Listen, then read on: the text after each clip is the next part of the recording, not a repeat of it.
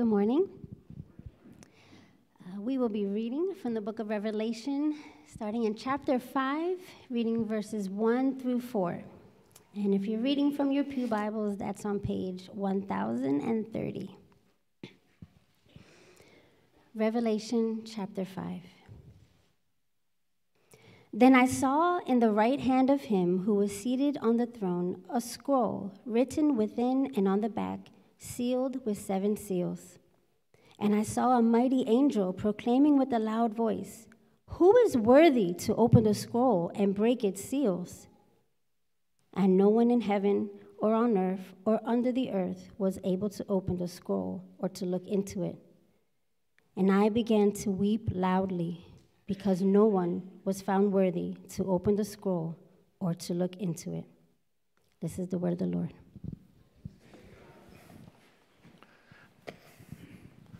Well, good morning, Trinity. It's great to be with you today, and I'm grateful for the opportunity to bring God's word to you this morning. We're going to be in Revelation chapter 5, as we just read a portion of it. We're going to go through the entire chapter, and shame on you if you need the page number for the book of Revelation. Same as with the book of Genesis, the beginning and the end. You know what it means when a preacher who's Baptist takes his wristwatch off and puts it on the pulpit? Nothing. Yes, absolutely nothing. My buddy Lou right there.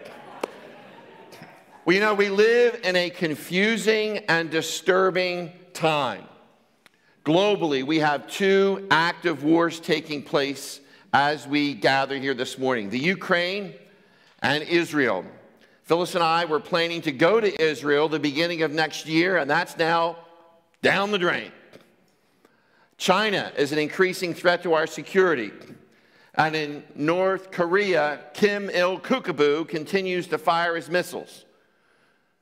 There's a lot to be anxious about when you look at what's happening around the world. But let's bring it a little bit closer. Let's bring it here to our own nation. We live in a confusing and disturbing time culturally. Are any of you feeling like me, absolutely dizzy at how things that were recently unthinkable are now unquestionable? Like overnight. The loudest, most important voices in our culture today are calling up, down, and down, up. Wrong is right, and right is wrong. Confusing and disturbing times here in our country. How about getting it even more personal? You may be sitting there thinking, you know, Pastor Paul, I can't be worried about what's going on globally or nationally because my life is in turmoil right now. My life is a time that is confusing and disturbing to me. When I put my head on the pillow every night, my mind just starts to race with anxiety and fear. For Phyllis and I this fall, it's been a diagnosis of breast cancer. You want to talk about something that will take the wind out of your sails and cause you to begin to wonder what's going on? Well, Phyllis and I have been there. Thankfully, God is healing. But when you first get that diagnosis, you don't know what that's going to mean. So maybe for you, it's a medical crisis. Maybe for you, it's unemployment. Maybe for you, your marriage is on the rocks. Whatever it is, I am here to say, as your brother in Christ, we do not have to despair as those who have no hope. We have an anchor. We have one who will keep us from despair. Even our church is in a time of transition, is it not? We've lost our lead pastor. He's moved on. And now we're in a time of transition. Okay, who is our new pastor going to be? How long will it take to find him? Will he be anywhere near as good looking as Pastor Paul? I mean, look at this right here. Some eye candy for you this morning. You know, it took years to build this up right here. So who knows? Hopefully he'll be a lot better looking than me, and even better bringing God's word. Amen? But, you know, times of transition like this can be confusing. But we do not have to fear.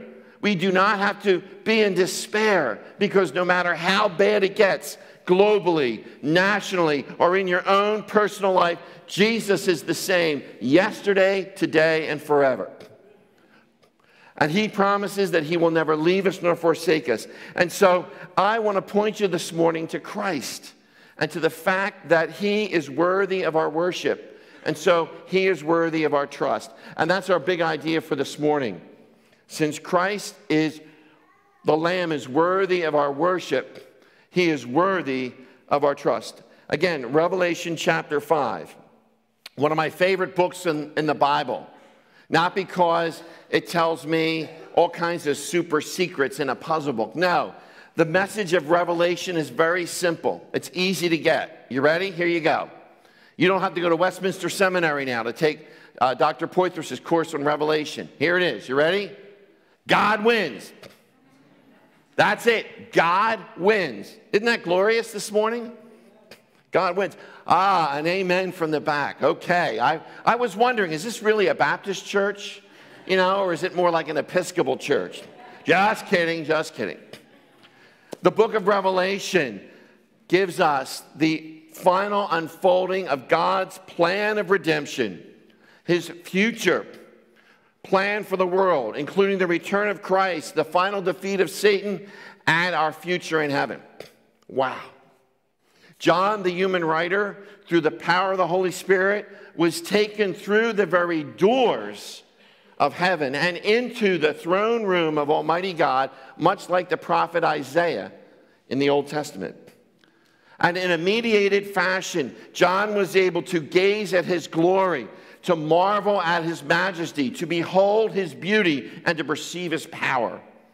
And this morning, as we spend some time in Revelation chapter 5, I want to set up a little context for you, because the first chapters of Revelation, of course, are John's letters to the churches. And Pastor Josh covered them a number of months ago. In chapter 4, we see the worship of God the Father, which leads into chapter 5, where we see the worship of God the Son, our Redeemer. In chapter 4, the praise of the 24 elders, which represent the 12 tribes of Israel and the 12 apostles, is directed toward, with the heavenly host and the cherubim, is directed toward God the Father, who is seated on his throne. Here in chapter 5, that glorious praise and worship is directed to God the Son, who is standing in front of the throne. Before we get into the worship of this chapter, it begins with a very unusual book that is sealed and leads us to consider the most important question in all the book of Revelation. In fact, I would submit to you that it's the most important question of the Scriptures. And so let's begin by looking at the book with the 7 seals, as we read in the first 4 verses. Now, notice that this book is not a bound book like my Bible here, but is actually a scroll that is written on both sides. A scroll is a long sheet of parchment paper held at each end with some poles. And again, a number of unusual features about this scroll is that it's written on both sides. Now, that normally never happens with ancient scrolls. Second, it is sealed with 7 seals. Now, if you have an ancient scroll that was an important document, maybe a diplomatic message to a king or another government, maybe it's a last will and testament, maybe it's a military dispatch, it would have a wax seal, so that no one unauthorized would tamper or change the document. But this scroll has 7 seals. What is the meaning of this? Well, one clue we get from the passage may help. Notice the book is said to be in the right hand of God the Father. Now, in the scriptures, the right hand of God is always symbolic of his power at work in history. His power at work in human events. So what is this book? I think it's clear from the passage that this book is God's plan for history. It is his comprehensive plan, his purpose for the universe and history, and concerns every person in every age. Again, this scroll is written completely on both sides, and in chapter 6 of Revelation, if you read ahead, you'll see that when this scroll is opened, it unleashes God's final plan for history. The number 7, what's that all about? 7 seals. Well, it's important to remember that the number 7 in the Bible often is symbolic of completeness or perfection. Remember how God created the earth in 7 days.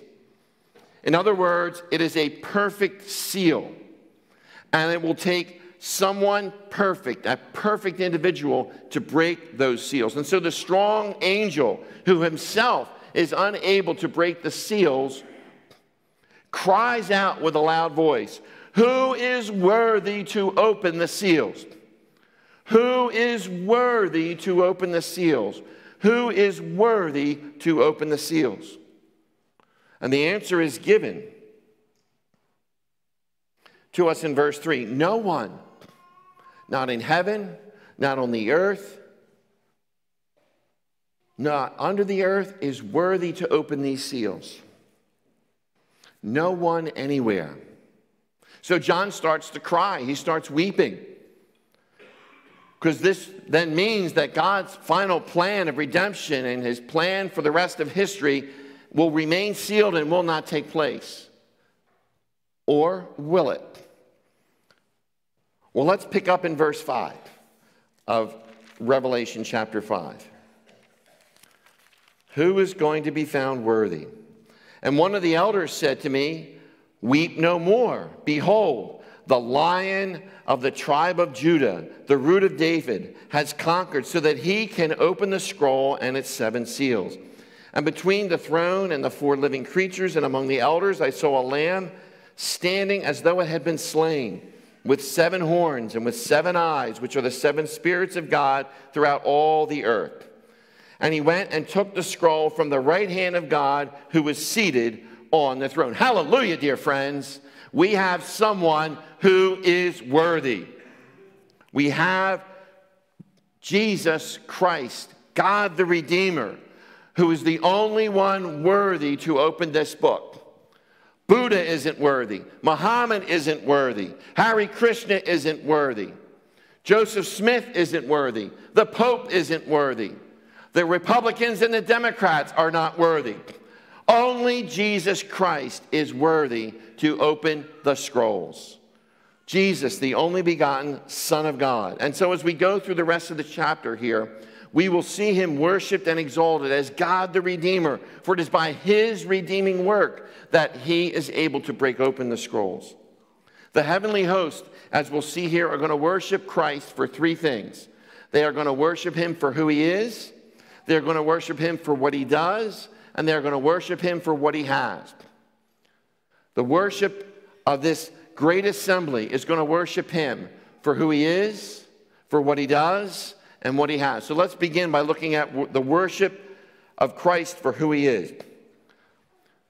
As we consider who Jesus is, 3 unique titles are given to him. And the first is, he is called the Lion of Judah. Now this is a reference to Genesis chapter 49, where Jacob gives the scepter, that kingly element, to Judah to signify that it would be from the tribe of Judah that the king would come. And eventually, the ultimate King of Kings, Jesus. Now, the image of a lion symbolizes a number of powerful truths about Jesus: his dignity, his sovereignty, his ultimate victory, his courage. Those are things that a lion kind of represents, do they not? But he's also called the Root of David, as you see here. Now, there are 2 meanings for this title. Humanly speaking, It means that Jesus is the one God promised to David who would fulfill the promise that there would always be someone from the line of David who would be on the throne of Israel. Secondly, it speaks of the deity of Christ, who is the Ancient of Days, who the Psalms say is the one who would be David's Lord among his descendants. So two things with the root of David. Well, you said, Paul, there's three titles. I'm only seeing two here. Well, the third is the Lamb of God. The first two titles are announced to John by the elder who is here. But John looks over in verse 6, and what does he see? A lamb. Jesus Christ appears to him as a lamb. Wait a minute, the Lion of Judah, but he looks like a lamb? In Revelation, Jesus is called the Lamb no less than 28 times. And the idea of Jesus as the Lamb is seen throughout the Scriptures, starting way back in the book of Genesis. Remember when Abraham was told by God, take your son, whom you love, your only son Isaac, and trek up to Mount Moriah. And there you're going to offer him as a sacrifice. So Abraham dutifully follows God's word. They start heading up Mount Moriah, and Isaac's kind of perceptive young guy. He says, yo, Dad, where's the lamb?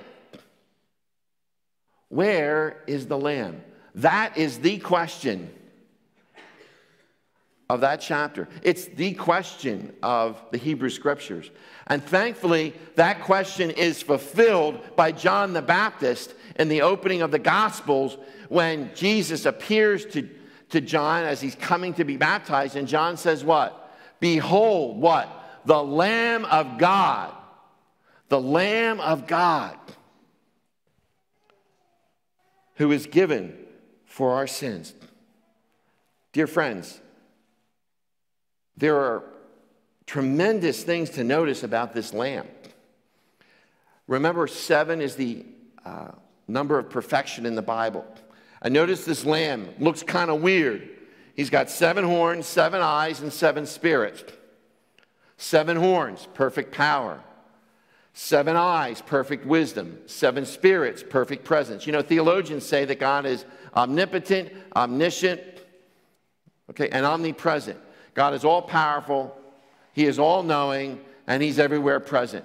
And so we see the triune nature of God featured in this lamb. In verse 7, the lamb does something unbelievable. He goes right up to the throne of God, and what does he do? He grabs the scroll out of the right hand of God. That's incredible. The irony here is so thick. The first irony is that the Lion of Judah, this great root of David, appears as a lamb. Now, what do you think of when you think of a lamb? Gentle, meek, easy to lead somewhere, but not this lamb. This lamb is the one who takes that great book out of God's right hand, his hand of power, and he achieves this victory as that Passover lamb who was slain, who will now usher in God's final plan for the ages. Wow. But we not only adore him for who he is, we adore him as we see it for what he does. Let's pick up at verse 8. And when he had taken the scroll, the 4 living creatures and the 24 elders fell down before the Lamb, each holding a harp and golden bowls full of incense, which are the prayers of the saints. And they sang a new song, saying, worthy are you to take the scroll and to open its seals. For you were slain, and by your blood you ransomed people for God from every tribe and language and people and nation. And you have made them a kingdom of priests to our God, and they shall reign on the earth. As the heavenly hosts witness Jesus, the Lamb, taking the book with the 7 seals, their immediate response is to fall down in worship of the Lamb. Their tears of sorrow are now turned to cries of praise. And let's look at this beautiful hymn that we have here in Revelation. Worthy are you, verse 9. Worship is simply this, ascribing worth, calling someone to be worthy of our praise and worship. And why is he worthy? Well, it says here, for you were slain, and by your blood you ransomed people for God. You were slain and purchased for God with your blood. By Christ's death on the cross, by his shed blood, the requirement of God's justice was met. Therefore, Jesus could redeem us or purchase us for God by his paying of that price. And since this is the focal point of the work of Christ, the high point of God's plan of redemption, all of heaven sings of the cross and of the blood. Now, you know, today there's a number of denominations which have removed from their hymnals all of the hymns referring to the blood of Christ and the wrath of God and the justice of God. Well, I can tell you one thing, my friends. I can guarantee you this. That hymnal will never be used in heaven.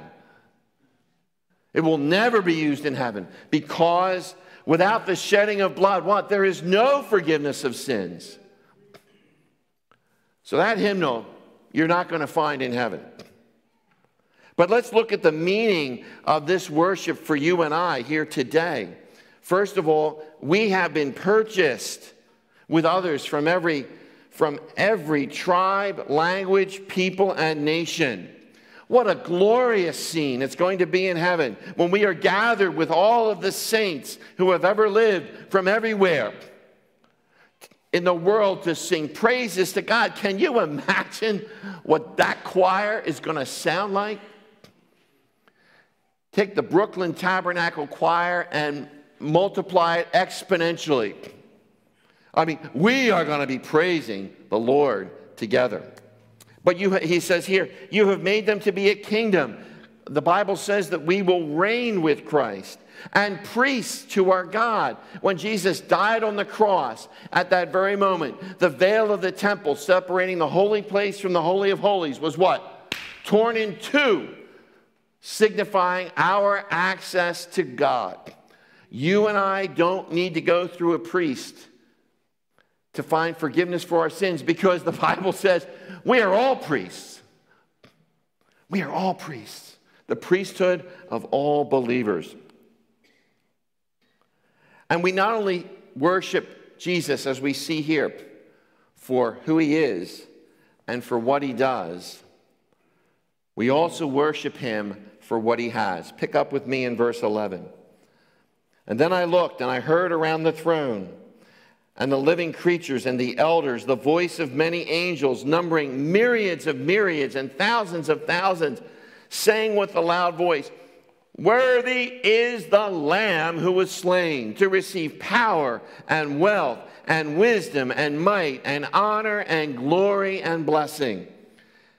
And I heard every creature in heaven and on earth and under the earth and in the sea and all of them that is in them, saying to him who sits on the throne and to the Lamb, be blessing and honor and glory and might forever and ever. And the four living creatures said, amen. And the elders bowed down and worshiped. Can I get an amen from somebody here this morning? Wow. How can you not read that and respond? Wow. In this closing burst of praise, the angels and every living creature join in the worship of the Lamb, our Redeemer. In this closing hymn, they state the things that Jesus deserved to receive because of his sacrificial death on the cross. You see, when he was on earth, he set aside these things in his humility. For example, he was born in weakness and died in weakness, but now he is the recipient of all power. He became the poorest of the poor. Again, as you see here in verse 12, became the poorest of the poor, as we read in 2 Corinthians 8:9. Yet now, here in verse 12, he owns all the riches of heaven and earth to receive power and wealth. Men laughed at him during his earthly ministry. They called him a fool, and yet now he is the very wisdom of God, as he's always been. And when he lived on earth as a man, he experienced all the weaknesses of living on this earth, as he hungered, as he thirsted, as he became weary, as he was tempted in every way as we are, yet without sin. Yet today in glory, he receives all strength and all might. He experienced humility and shame as he hung on that cross. People reviled him. If you are the Christ, get down from there and show us who you really are. And yet, he did not respond. He did not move. He cries out, Father, God, why have you forsaken me? And then when he declared it was finished, said, it is finished, and gave up his life.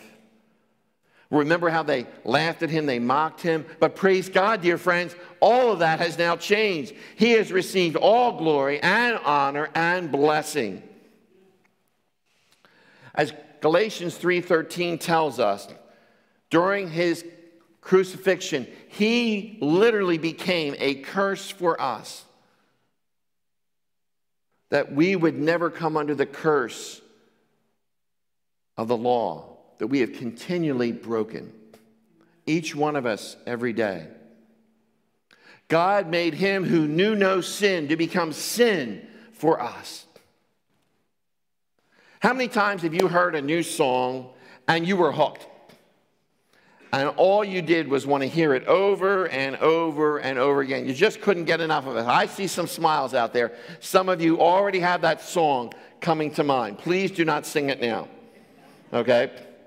Well, in the same way, the heavenly host just can't stop in its praise and worship. As we see in verse 13, this last hymn brings together the worship of God the Father and God the Redeemer Christ. To him who sits on the throne and to the Lamb be blessing and honor and glory and might forever and ever. All right. I shouldn't have to cue you guys. Come on, we got to liven things up here this morning. I mean, amen. There is no more fitting response than to say amen or amen. Nothing is more biblical to say in a worship service, because when you say amen, you are saying, yes, I agree. Let it be so. God, may it happen.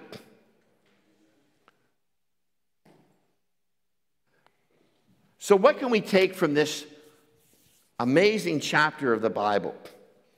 You might be sitting there thinking, all right, Pastor Paul, how are you going to apply this one? I have 3 thoughts for you as we close. First, never, ever, ever, ever forget that God is in control. God is in control no matter what. I mean, look at what is said in the worship of the Lamb. Worthy is the Lamb who was slain to receive power and wealth and wisdom and might and honor and glory and blessing. Well, if all of that is true, then it is never true to say, Satan's won, I give up, have a nice life, people, I'm out of here. No matter how crazy things get in our country, in our world, no matter how difficult your life is or may become, nothing can thwart, nothing can stop, nothing can overcome the plan and power of God. You and I as Christians can stand in the midst of the chaos of this world, and we can say, it is well with my soul. Christ is worthy. Christ is worthy. Christ is risen. Nothing's going to change that. Christ is making all things new. I don't know how he was going to do it for Phyllis and I. I don't know how he may do it for you. But God is in control. I'm going to go where Baptist preachers often fear to tread, and I'm going to quote a Roman Catholic by the name of Father John Newhouse. He actually started as an LCA Lutheran, converted to Catholicism. He's the founder of the First Things Journal. Chuck Colson used to quote him a lot. He says this: the Christian has not reason to despair because despair is a sin. And the Christian has not reason to despair because Christ has risen. Now, that doesn't mean Christians don't get depressed, Christians don't get anxious, and all of that. But Christ is risen. God has placed you in this time and place, and wherever that is, He will see you through. So first of all, never ever forget to rejoice that God is in control. Second, you and I can be confident and hopeful for the future because He is worthy of your trust. He's trustworthy. I mean, if Christ the Lamb can do all of this, if He can die on the cross and pay the penalty for our sins, and then in the throne room of heaven can walk up to the throne of God the Father and take that scroll out of His hand. My words, friend, you want to talk about someone who is trustworthy. So we can be confident and hopeful about the future. I remember a show that appeared, I think it was on A&E Network, Doomsday Preppers. Anybody remember seeing that show, Doomsday Preppers? One of the saddest shows to ever be on television, because they featured people who were preparing for doomsday. Either the electrical grid is going to fail, or some plague is going to come, and this was even pre-COVID. So I guess maybe they feel like, oh, well, maybe there is something to this. But, I mean, they're doing all kinds of stuff to try to prepare and protect themselves. Some people even sold their homes, quit their jobs, and moved out to North Dakota or Montana or someplace out there. Well, I have to tell you, my friends, I have no plans to build a bunker at my house. I have no plans to fill my basement with freeze-dried food and Spam. Okay? That's not going to be on my plate. Okay? Why not? Why not? Because I don't want to live in fear. I don't want to live in fear. Because the one who is worthy of my worship is worthy of my trust. And Jesus Christ is the same yesterday, today, and forever. He says, promise, I will never leave you nor forsake you. So no matter how bad things get in this world, I'm ready for Him to take me home, if that's what it comes to. I'm ready. I'd rather be there than here anyway. I mean, I like all you folks, a great congregation of people here, but I'd rather be there than here. And that goes for Trinity Church as we face our time of transition right now. God's got this. God knows who the next lead pastor is going to be. He will see us through. So we don't have to fear. We don't have to freak out. We can trust that God's got His hand at work in the midst of this time of transition for Trinity Church. Because it's not Josh's church. It's not the elders' church. It's His church. And then third and finally, when your life turns for the worse and it gets especially difficult, worship more and not less. Now, when life goes awry, we are often told, okay, you need to pray. And that's right. Prayer is important. Bring Philippians 4, 6 and 7. Be anxious for nothing, but in everything by prayer and supplication, bring a request before God. And the peace of God, which surpasses all understanding, will guard your hearts and minds in Christ Jesus. So yes, we are called to tell God our concerns in prayer, and there's nothing wrong with that. But I often find myself, if I'm honest, when those times of crisis are coming, when that diagnosis is given, to crowd out the worship in my time of prayer and get right to the request. Okay, Lord, this is what's going on. This is what I need you to do. Please answer. Please respond. whatever those requests are. Lord, help me to do well in this interview next week. I really need a job, and Lord, the bills are piling up. And again, there's nothing wrong with that, but we tend, at least I tend, to crowd out the amount of time I spend in worship when life gets difficult. And what I have learned is the power of worship in times of stress and uncertainty. Worship can make a tremendous difference. So I've been working to, when life gets difficult, spend more of my time in prayer, praising God, than I am going down my laundry list of requests.